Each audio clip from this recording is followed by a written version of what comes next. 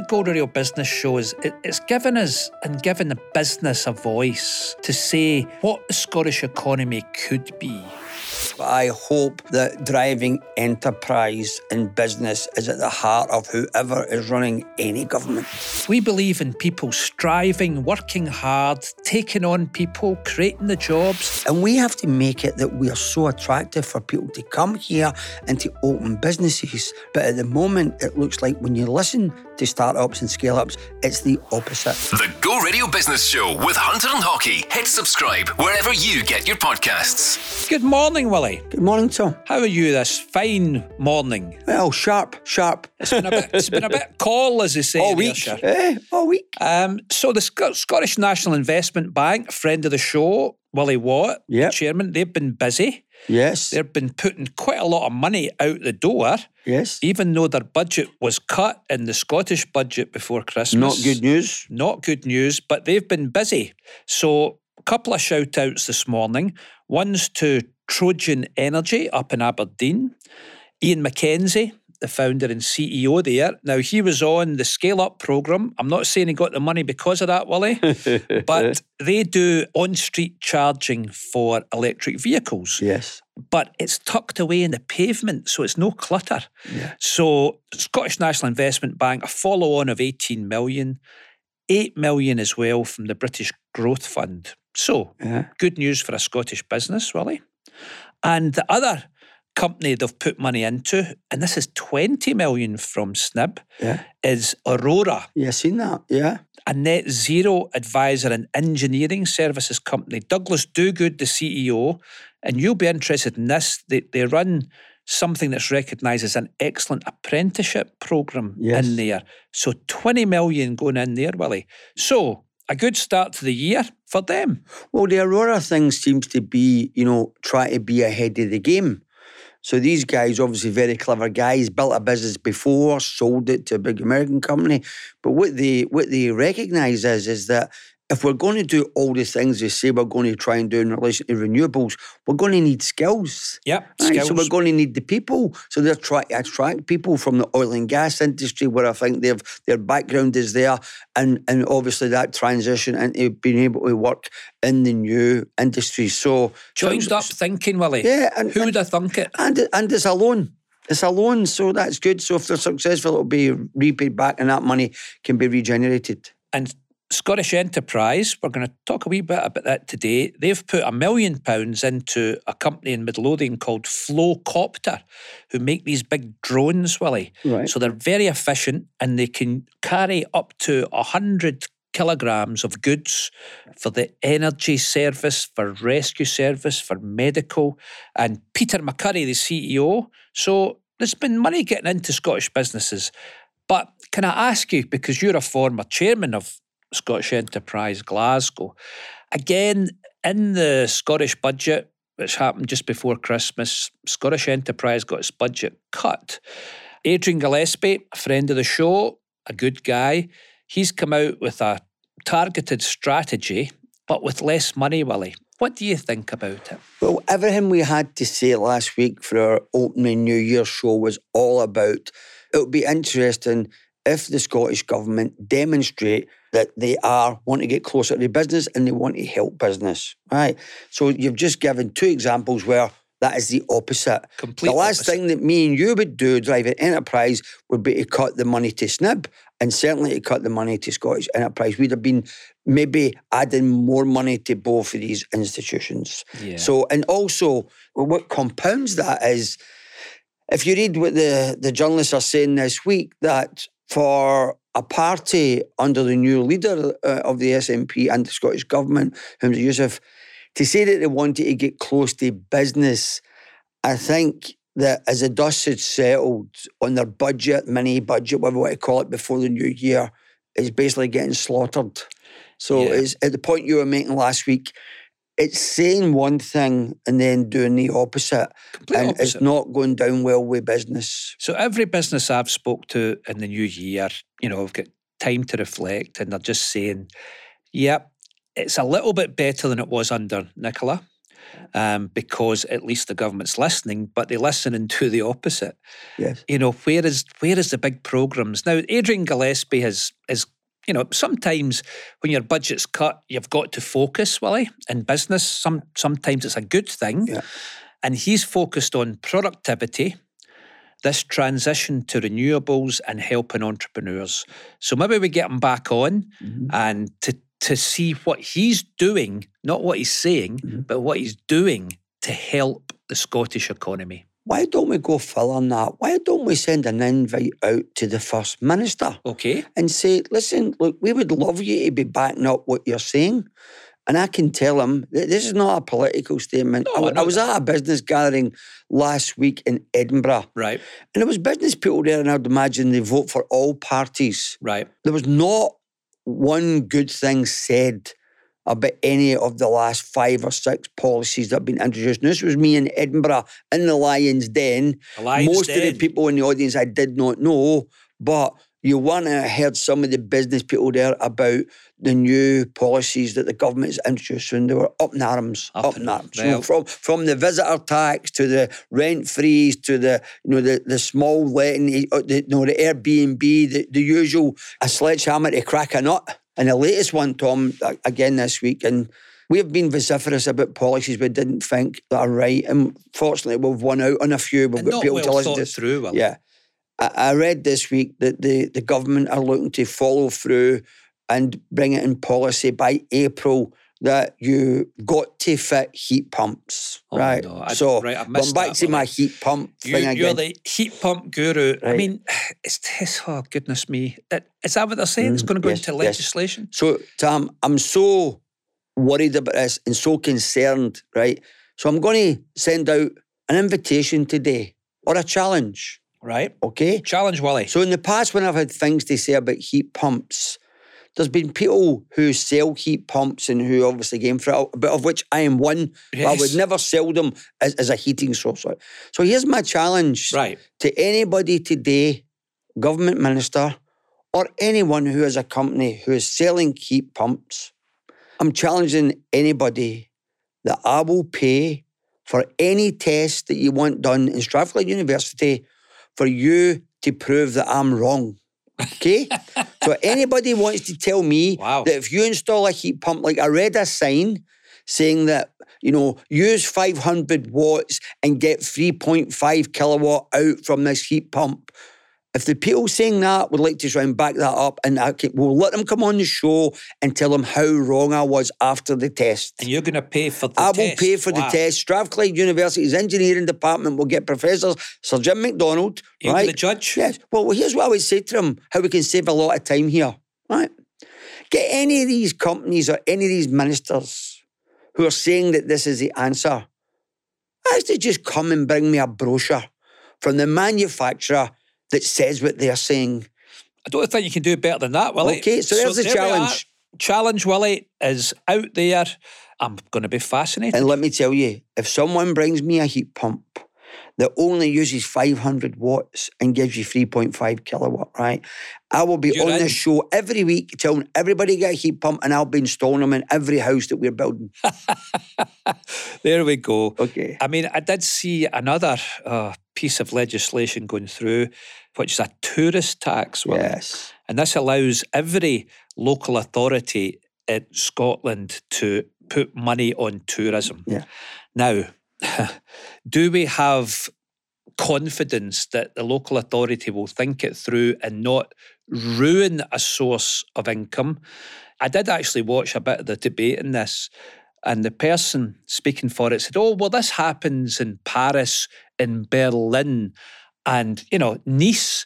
Well, I mean, these are big tourist destinations. Yes. Try and do it in Pollock or we're trying to get people to come for Paris. We're trying. So I am worried that maybe this will not be well thought through. Maybe it'll backfire and it'll put tourists off, which would be a disaster. So all I'm saying to the legislators is get the people, the business people who know about tourism, who make their living off of tourism, to sit with you and help with the policy. And Tom, I can tell you, at the meeting, the business meeting I was at in Edinburgh last week, there was over 100 businesses there, all different sectors, and they were going crazy about a tour tax. Wow. Right? Nobody thought it was a good idea. Okay, so there's been a bit of a blip this week, Willie, on the downward progression of inflation. Yes. What's your thoughts? Well, obviously a big surprise going back from 3.9% back up to 4%. We all thought right away they're going to blame, the barrage in the Red Sea. They didn't say that. They said it was the price of tobacco. Tobacco excise duty. Yeah. So airfares, yes. Clothing. Yeah.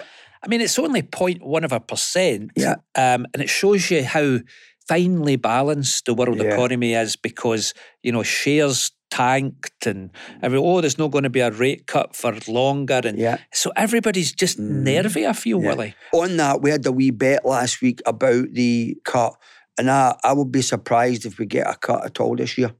Oh, you're going to change your mind then? Well, no, sorry, you would be right then if it sits at 4. I said 3.5. You did. After watching what everybody's got to say and listening to all the experts on Davos this week on Bloomberg, I think that especially when you see what's happening, house prices in London have fell by 2.1%. Yeah. Right, that's huge. Yeah. Huge. I can't remember the last time that happened. So you mentioned Davos.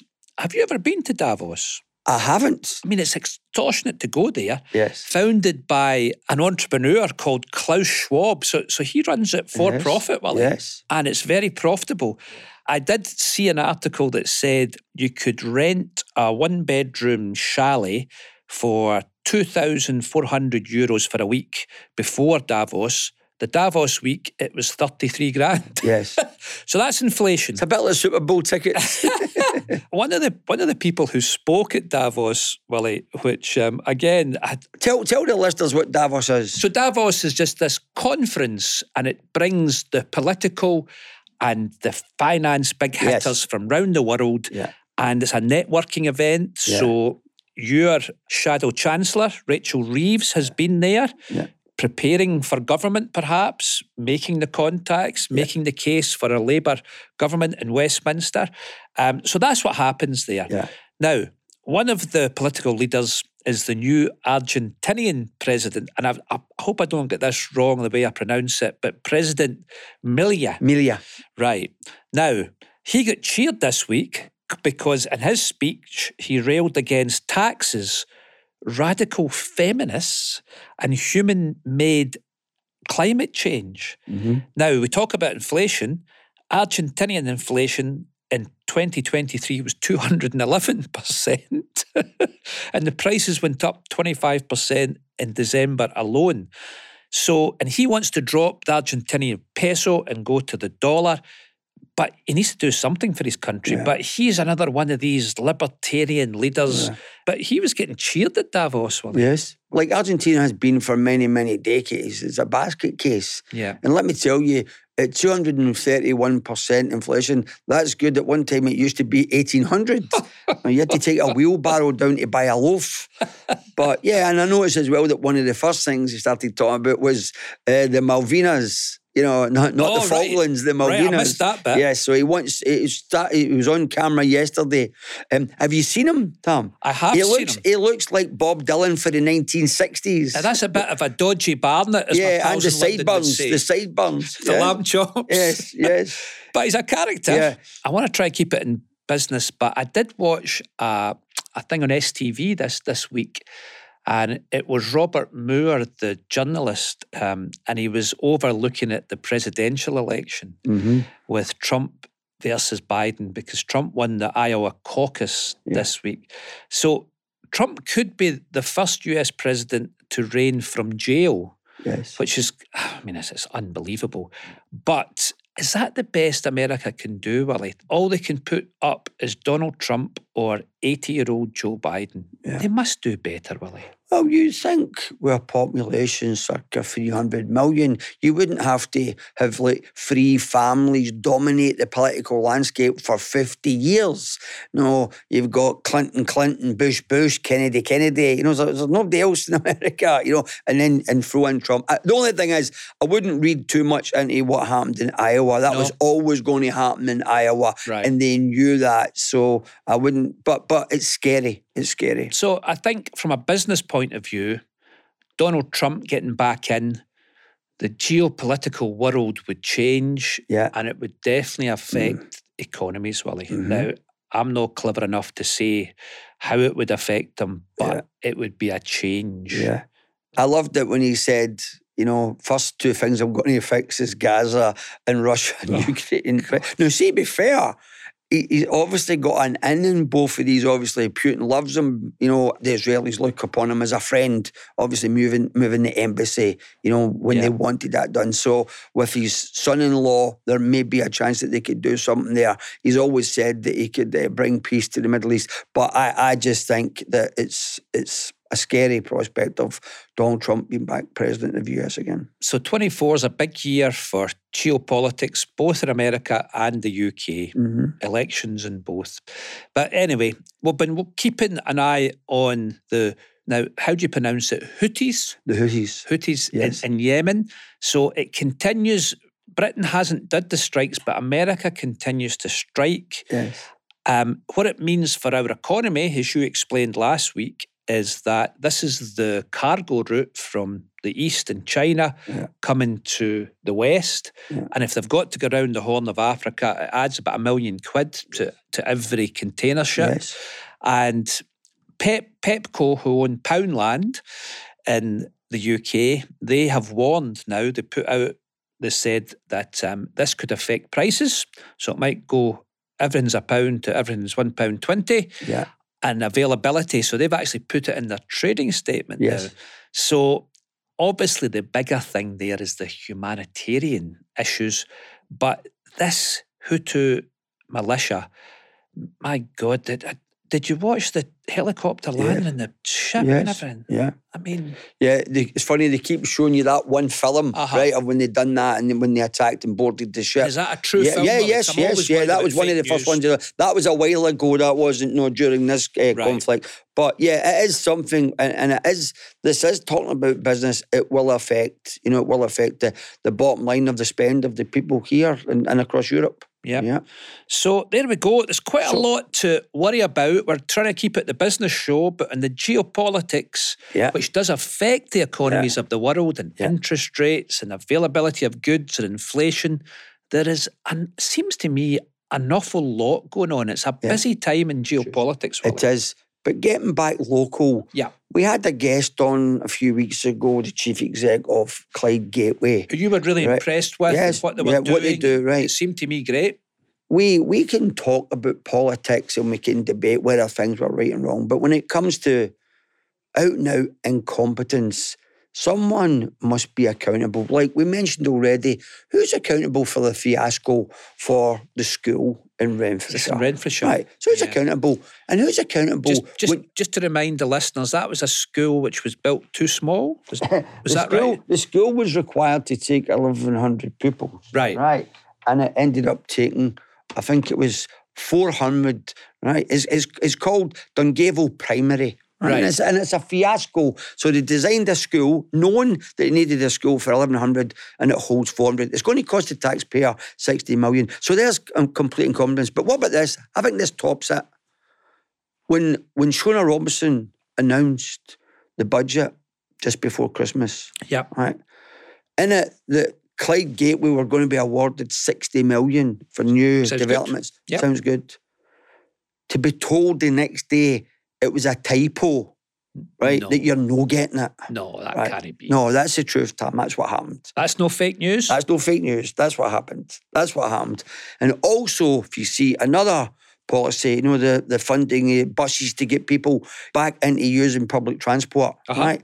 The new ULEZ system in Glasgow has meant that the amount of people using public transport is dropped by 25%. Oh my. 25%. And the policy for funding of buses, which the government said they would commit 500 million to, it's called the Bus Partnership Fund, right?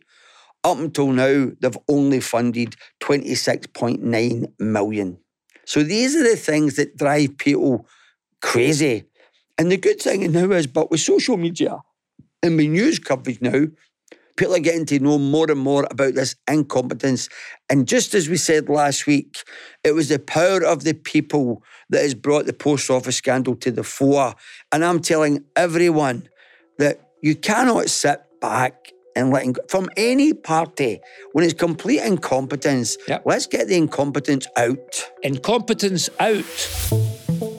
The Go Radio Business Show with Hunter and Haughey. This week's special guest is Alistiar McAuley, co-founder of Timorous Beasties, a surreal and provocative design studio creating a diverse range of own products, collaborations and unique design projects internationally. Now that is a great name. I don't think we've ever met, but I've been a long-term admirer and we're also a customer.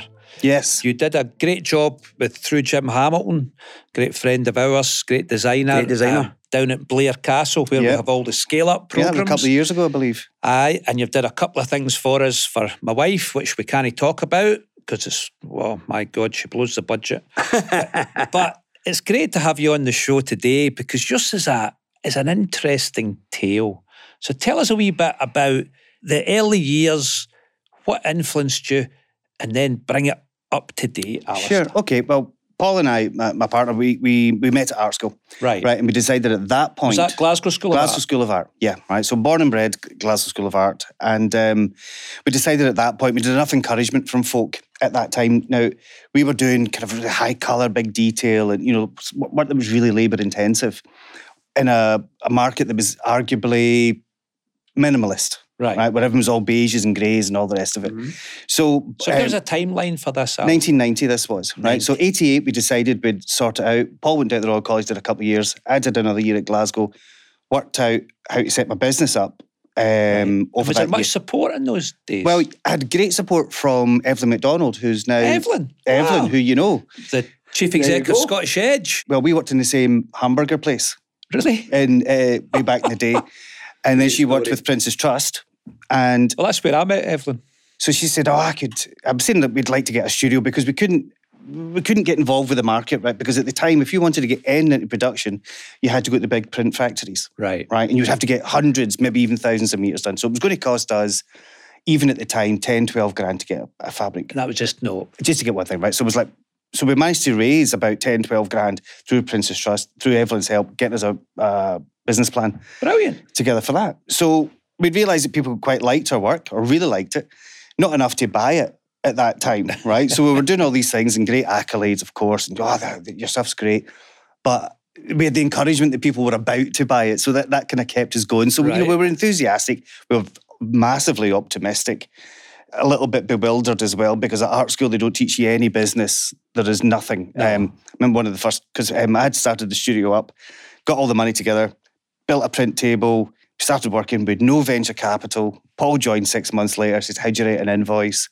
And it kind of went... So it's basic stuff. Basic stuff, right? But what we did have was enthusiasm and, like I said, optimism. Whether that was how founded that was, who knows, and how arrogant that was. When you leave art school... You're still in business today, Alistair. We're still in business today, yep. But, when you leave art school, you're ready to take on the world, and you give no jots about the surrounding world out there, and you think you're going to go out there and you're going to sort. So it was a very steep learning curve from that point. So you learned by doing. We learned by doing, getting in amongst it, being determined, finding out, and having people, I suppose like Evelyn, and there was loads of people back then. So there was people helping you. Yeah. And how did you find a partnership? Because we don't talk too much about it on the show, but there is statistics that will tell you 2 founders are better than 1.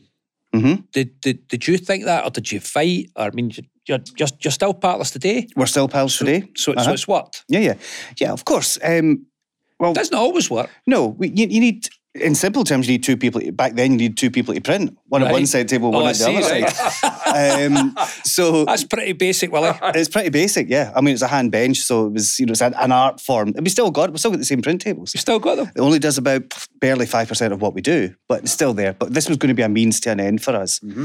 So Paul and I, we've got the same aims, we've got the same loves. We still fight, we still have the same arguments. In fact, 30 odd years on. But it is 34 years, and we were pals before that. Right. As well. Well, that's amazing. And, many folk will say, get into business with your pal, you know, and the girl, Kate, who runs our London store, she was at school with Paul as well. So then a few years later, when we needed someone to take over our London showroom, we asked her for advice. She'd been living and working down there, working with carpet companies. And she said, well, I'll do it. You know, and I got a warning from her stepmother saying, are you sure, you know, friends and all that. So she's been with us about 12 years now. Wow. Yeah. So you would say partnerships, Partnerships are good if you understand, I suppose, who you are and what you're there for. You know, both Paul and I were designers. In fact, we all started off doing the same thing. We all wanted to do the same thing. Right. But business, as you know, or in any creative industry, it's not just about being creative in the kind of design sense of things. You know, you have to run a business. So we kind of fell to our strengths, as it were, or acknowledged our weaknesses as well. So Paul takes more to do with the design work, although, you know, I work on some design work from time to time, more bespoke stuff. Right. Paul's great at just getting into the studio, getting into the whole vibe of it, and drawing all day. Because it's actually really difficult. People think, oh, you're drawing, you're designing. There's nothing much involved in that. You know, it's because it looks, you're drawing, that must be enjoyable. You know, and it's one of the hardest things I've ever come across. You know, you can sit and toil looking at the simple, you know, the way like a leaf falls, take one of our design, the way a leaf falls, and you're sitting there for 3, 4, 6 hours, you know, do you think that we tweet? You think nobody's going to notice that, you know? So someone said to me, if it's not difficult, you're not doing it right. Everybody would be doing it. You know? Yeah, really simple. And do you have hundreds of clients, or do you have one big client or a few big clients, Alistair? We're a niche company, right? So we can always do with more, but we've got enough. You know, we have good clients. We've got people who, you know, like yourself, buying stuff personally for themselves, a couple of custom things, some standard things. We do works for hotels as well, you know, sort of much bigger projects. Right. We worked with interior designers, architects. We did, don't know if you carry cash, but we did the illustrations on the Royal Bank of Scotland notes as well. So we know we've got quite a variety of things. I carry cash all the time, so I'm always carrying your designs with me. Change isn't included. We don't do change. Absolutely. Absolutely. Yeah. But we do a variety of stuff. Paul's just finished a load of work for Kate Bush for her new album releases. Yeah. So surely that must be a major coup to be on a banknote. It's pretty cool. Yeah. Yeah. You know, when you're in Morrison's getting your messages and somebody in front of you is handing over a 20 that you've drawn. So Alistair, for our listeners this morning, how did you start and you're enthusiastic and you're talented?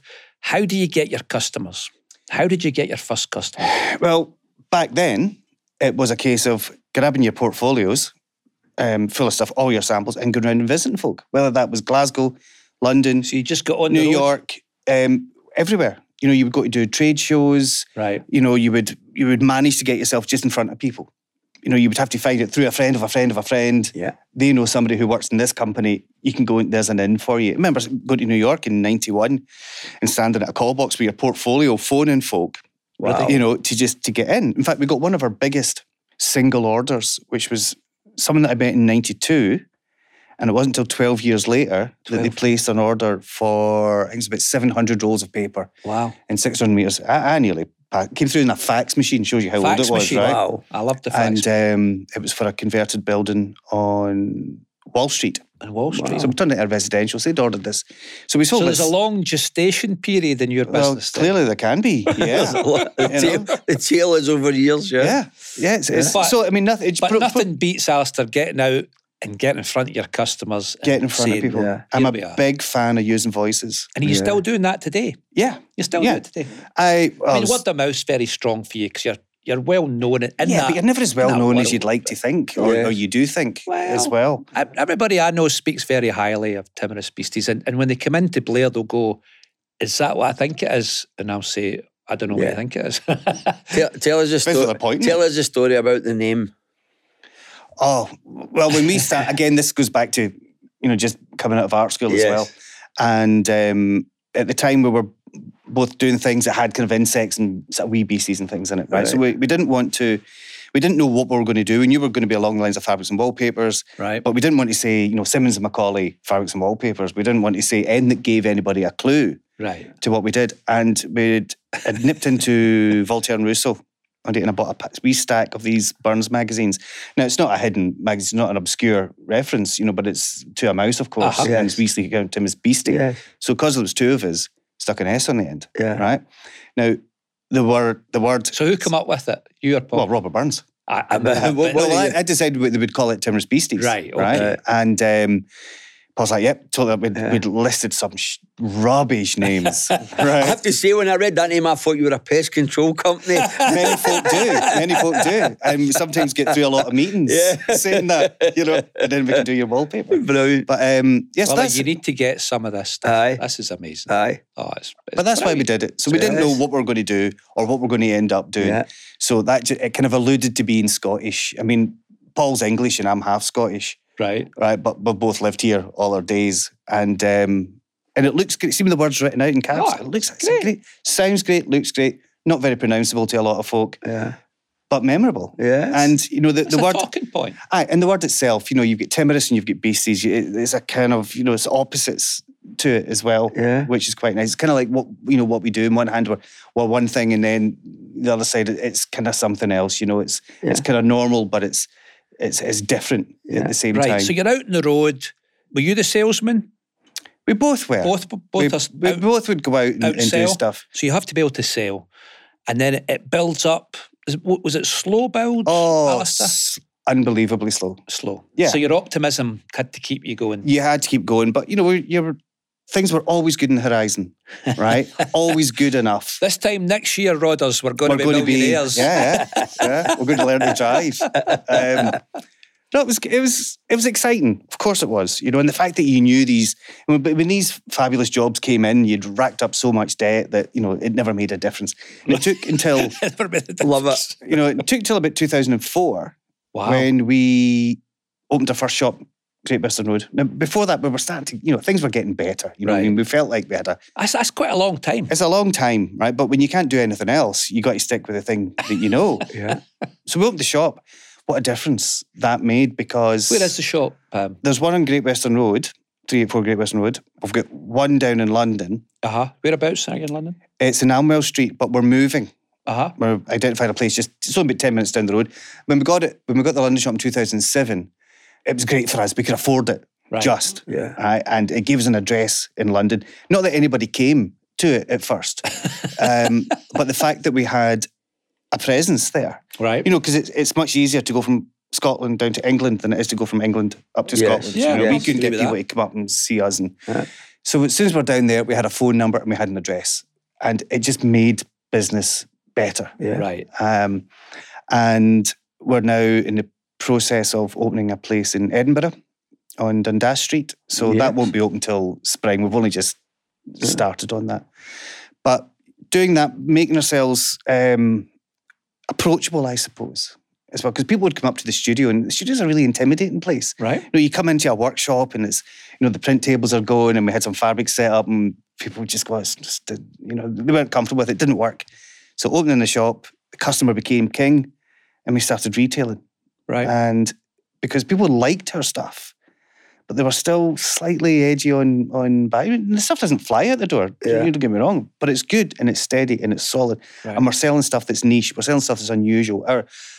Probably like Paul and I's ideas when we first started, the market was dreadful. It's a wonder we actually went into textiles, right? Because when you looked at the stuff that was being manufactured, you think, if this is what we're going to be involved with, we don't want to do it. That's why we started doing things that were different. Right. And that's kind of what identifies our customer, is the people who wouldn't ordinarily go and buy fabrics and wallpapers from all the normal routes. Yeah. They would come to us for something a bit different.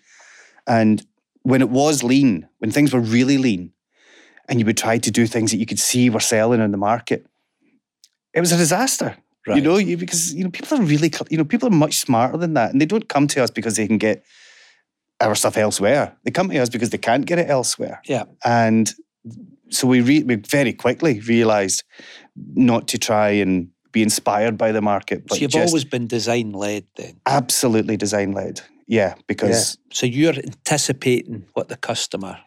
Not even anticipating. A lot of it's luck. It's very honest. Yeah. Well, anybody who can who can anticipate these days? Look at the state of us in the last few years.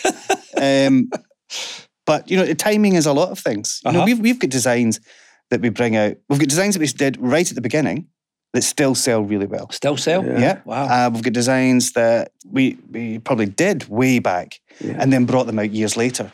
See, on that, can I ask you, Alistair, can you get IP on design for fabric? Yeah. Yeah? Yeah. So you've got it all patented. We've got it all, not that makes much of a difference. Yeah. Somebody just had to tweak it at least wee bit. People still give it a go. Yeah. Yeah. But most of the time, people don't realise that they're doing it because they think, it's just I bought the wallpaper from a restaurant, so I can use that on my menus. Yeah. No, you can't.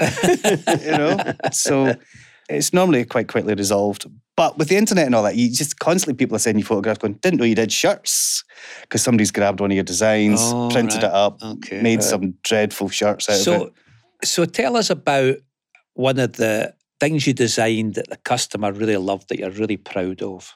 What would be something you would say, that was the one, That's a really difficult thing. Okay. Actually, because over 34 years, there's moments, there's highlights, throughout all of this. That some things you've designed, for a customer, like we did McGeegan Rose, which was only started off as 6 rolls of wallpaper for Nicholas McGeegan, who at the time, he was a conductor for orchestras. Conductor, right, okay. And this was his European home in Glasgow. And we printed 7 rolls, all hand-designed, hand-printed, printed 7 rolls of it. Right. He came back from being somewhere, turned all the radiators on his house, the wallpaper all fell off the walls. He had to get it redone. But we asked him if we could, because it was quite a nice pattern, can we use that? And he was like, yeah, absolutely, crack on. So we just called it McGeegan Rose. Right, okay. So that went well. It's not our proudest moment, but it's just one of our earliest ones where we were using customers. It was the English pheasant that was also produced as a custom for Helen English, who was an IP lawyer down in London. Right. So the pattern became English pheasant, not because it was an English pheasant, but just because the client's name was English pheasant, McGeegan Rose and all that. So it's nice having these little hooks. But there's tons of stuff that you're proud of, and for very different reasons as well. There's some things that you think are a total scoop. We did a building down in Bristol where we engraved the outside of it. We were tasked with doing the design for it, right? We were in a competition, we won the competition, but you have to find out someone who can do it. So we were all over the country, down in England and up in Aberdeen, looking for stonemasons that could do this. I found a guy in Hillington. He was 5 minutes away from me, right? Who also made gravestones. Gravestones? Right? Gravestones, right? McIntyre Memorials. And what a job they did for this thing. Yeah. That was down in Bristol. Down in Bristol, yeah. So it's the plinth of a building in the kind of shopping area. And we engraved this. It was a design that was only maybe about A4 size. Yeah. We blew it up to encompass this whole building. Wow. And the fellas did a great job, and it's like these guys ordinarily would just be making headstones, chipping out your name and your date of birth and maybe hands clasped and a crucifix or whatever. So they were a bit bored. See, I think. You've obviously still got a passion for it, Alistair, after 34 years.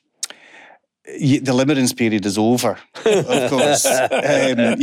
Designed to fail. Yes.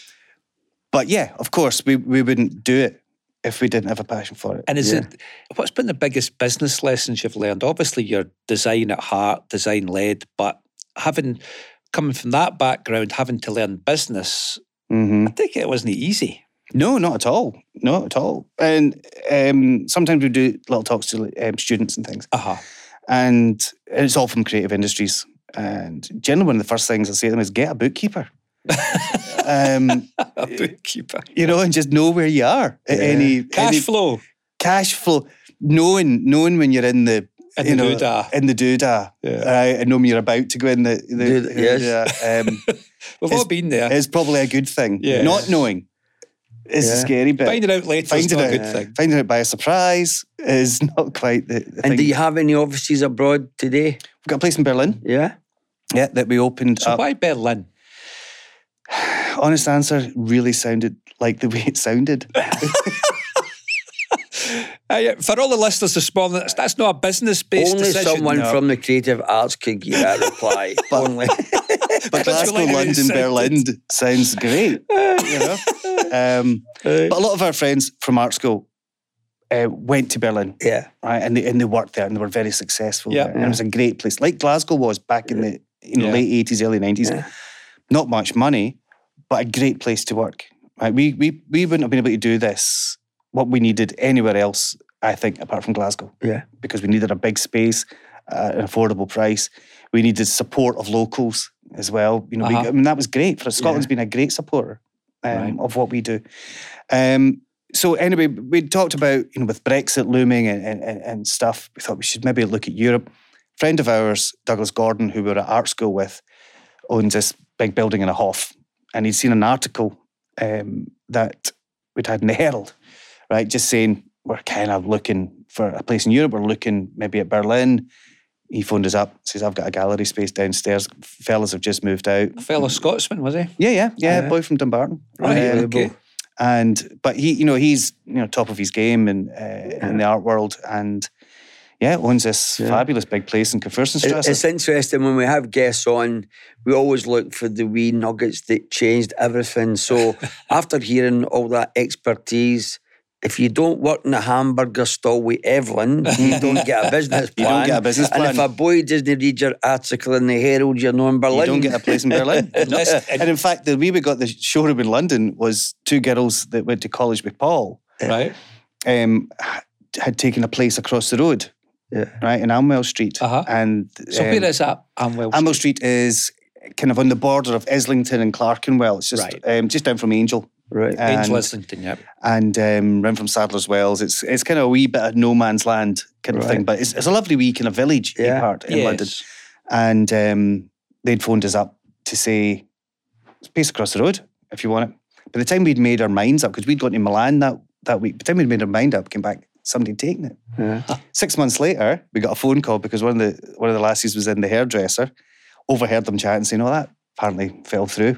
So we were on the phone to the estate agents, and that was on the Friday. We met them on the Monday, and we had we'd said yes by the Wednesday. Yeah. So Alistair, as we finish up, it's been fascinating. I really enjoyed listening to you. Give your business a wee plug.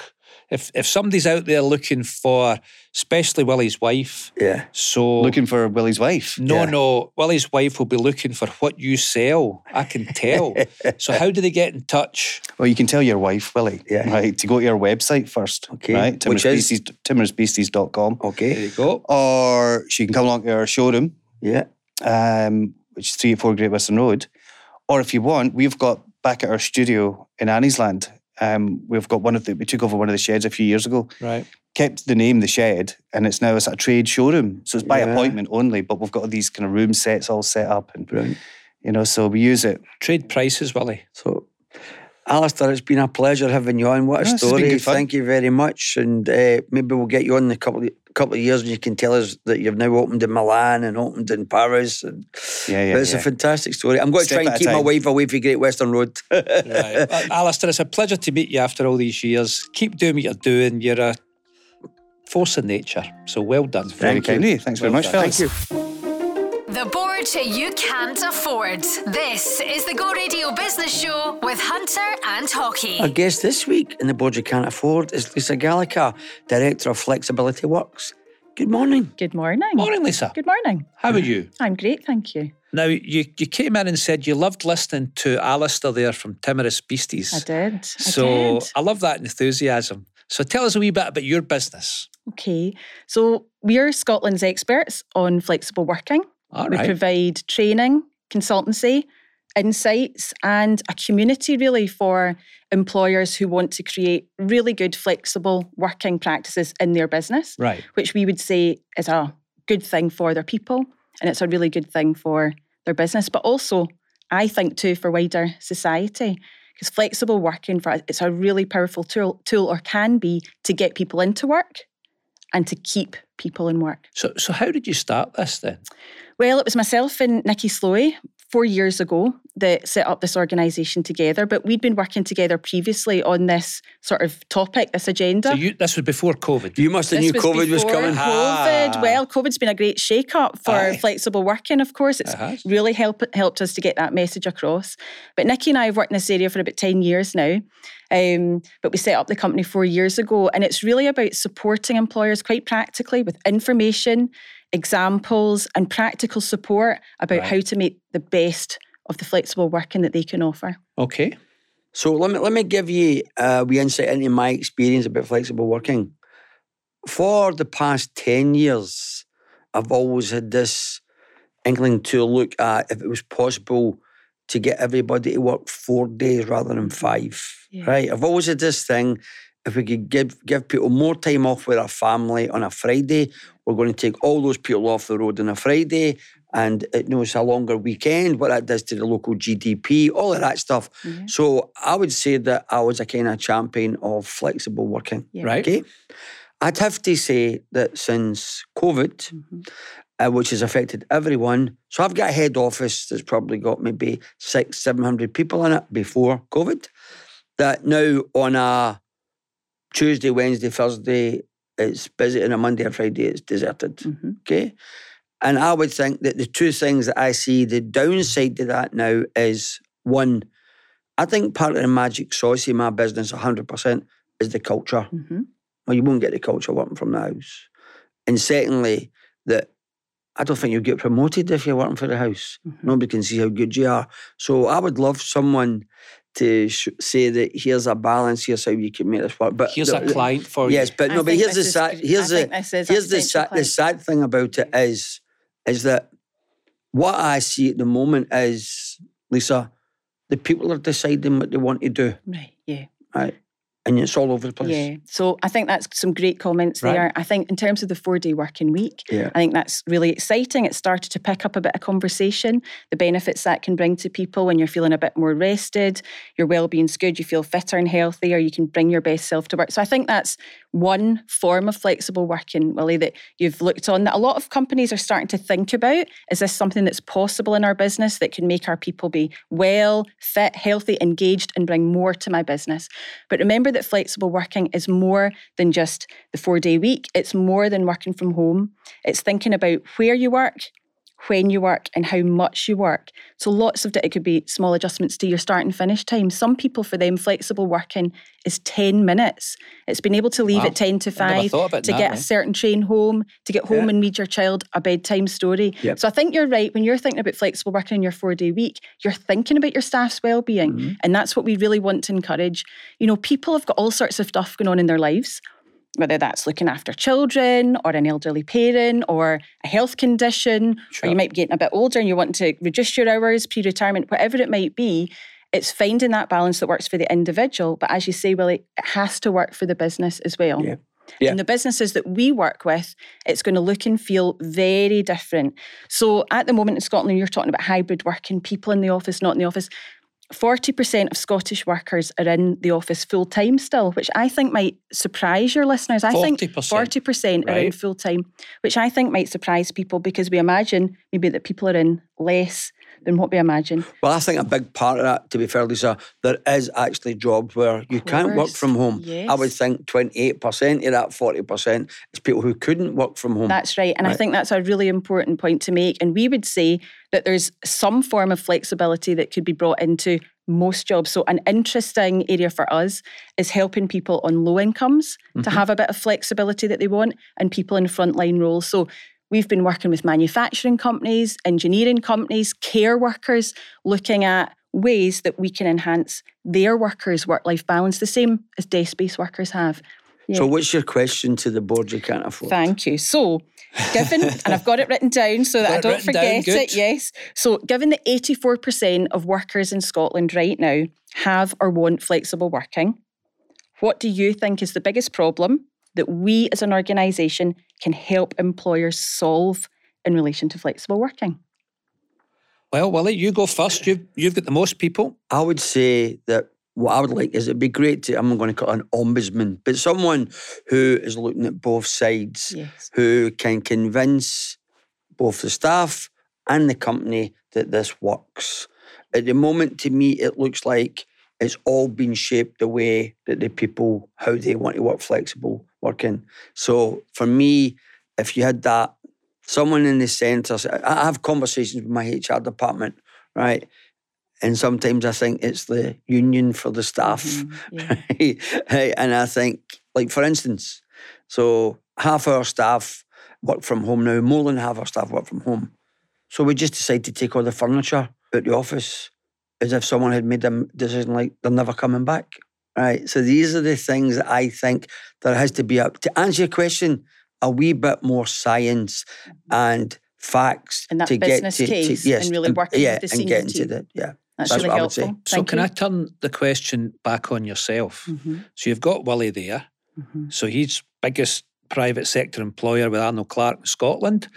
And he's kind of struggling with this. So how can your company help Willie? So I think that's a great question, and we do some work with Arnold Clark too, which I think is great, and they've got some great ideas around supporting their frontline staff around flexibility. But I would want to come in and understand your company. I would want to understand what you're really looking for in terms of who your staff are, the culture and the connection that you want to have within your organisation and the outcomes you want them to have. I would then listen to the staff teams and I would bring those two things together and create a bit of a plan as to how we can achieve your business aims and also what the people might be looking for so that you can retain those really good staff and also recruit the staff you need into your business. Maybe we should have a wee pilot.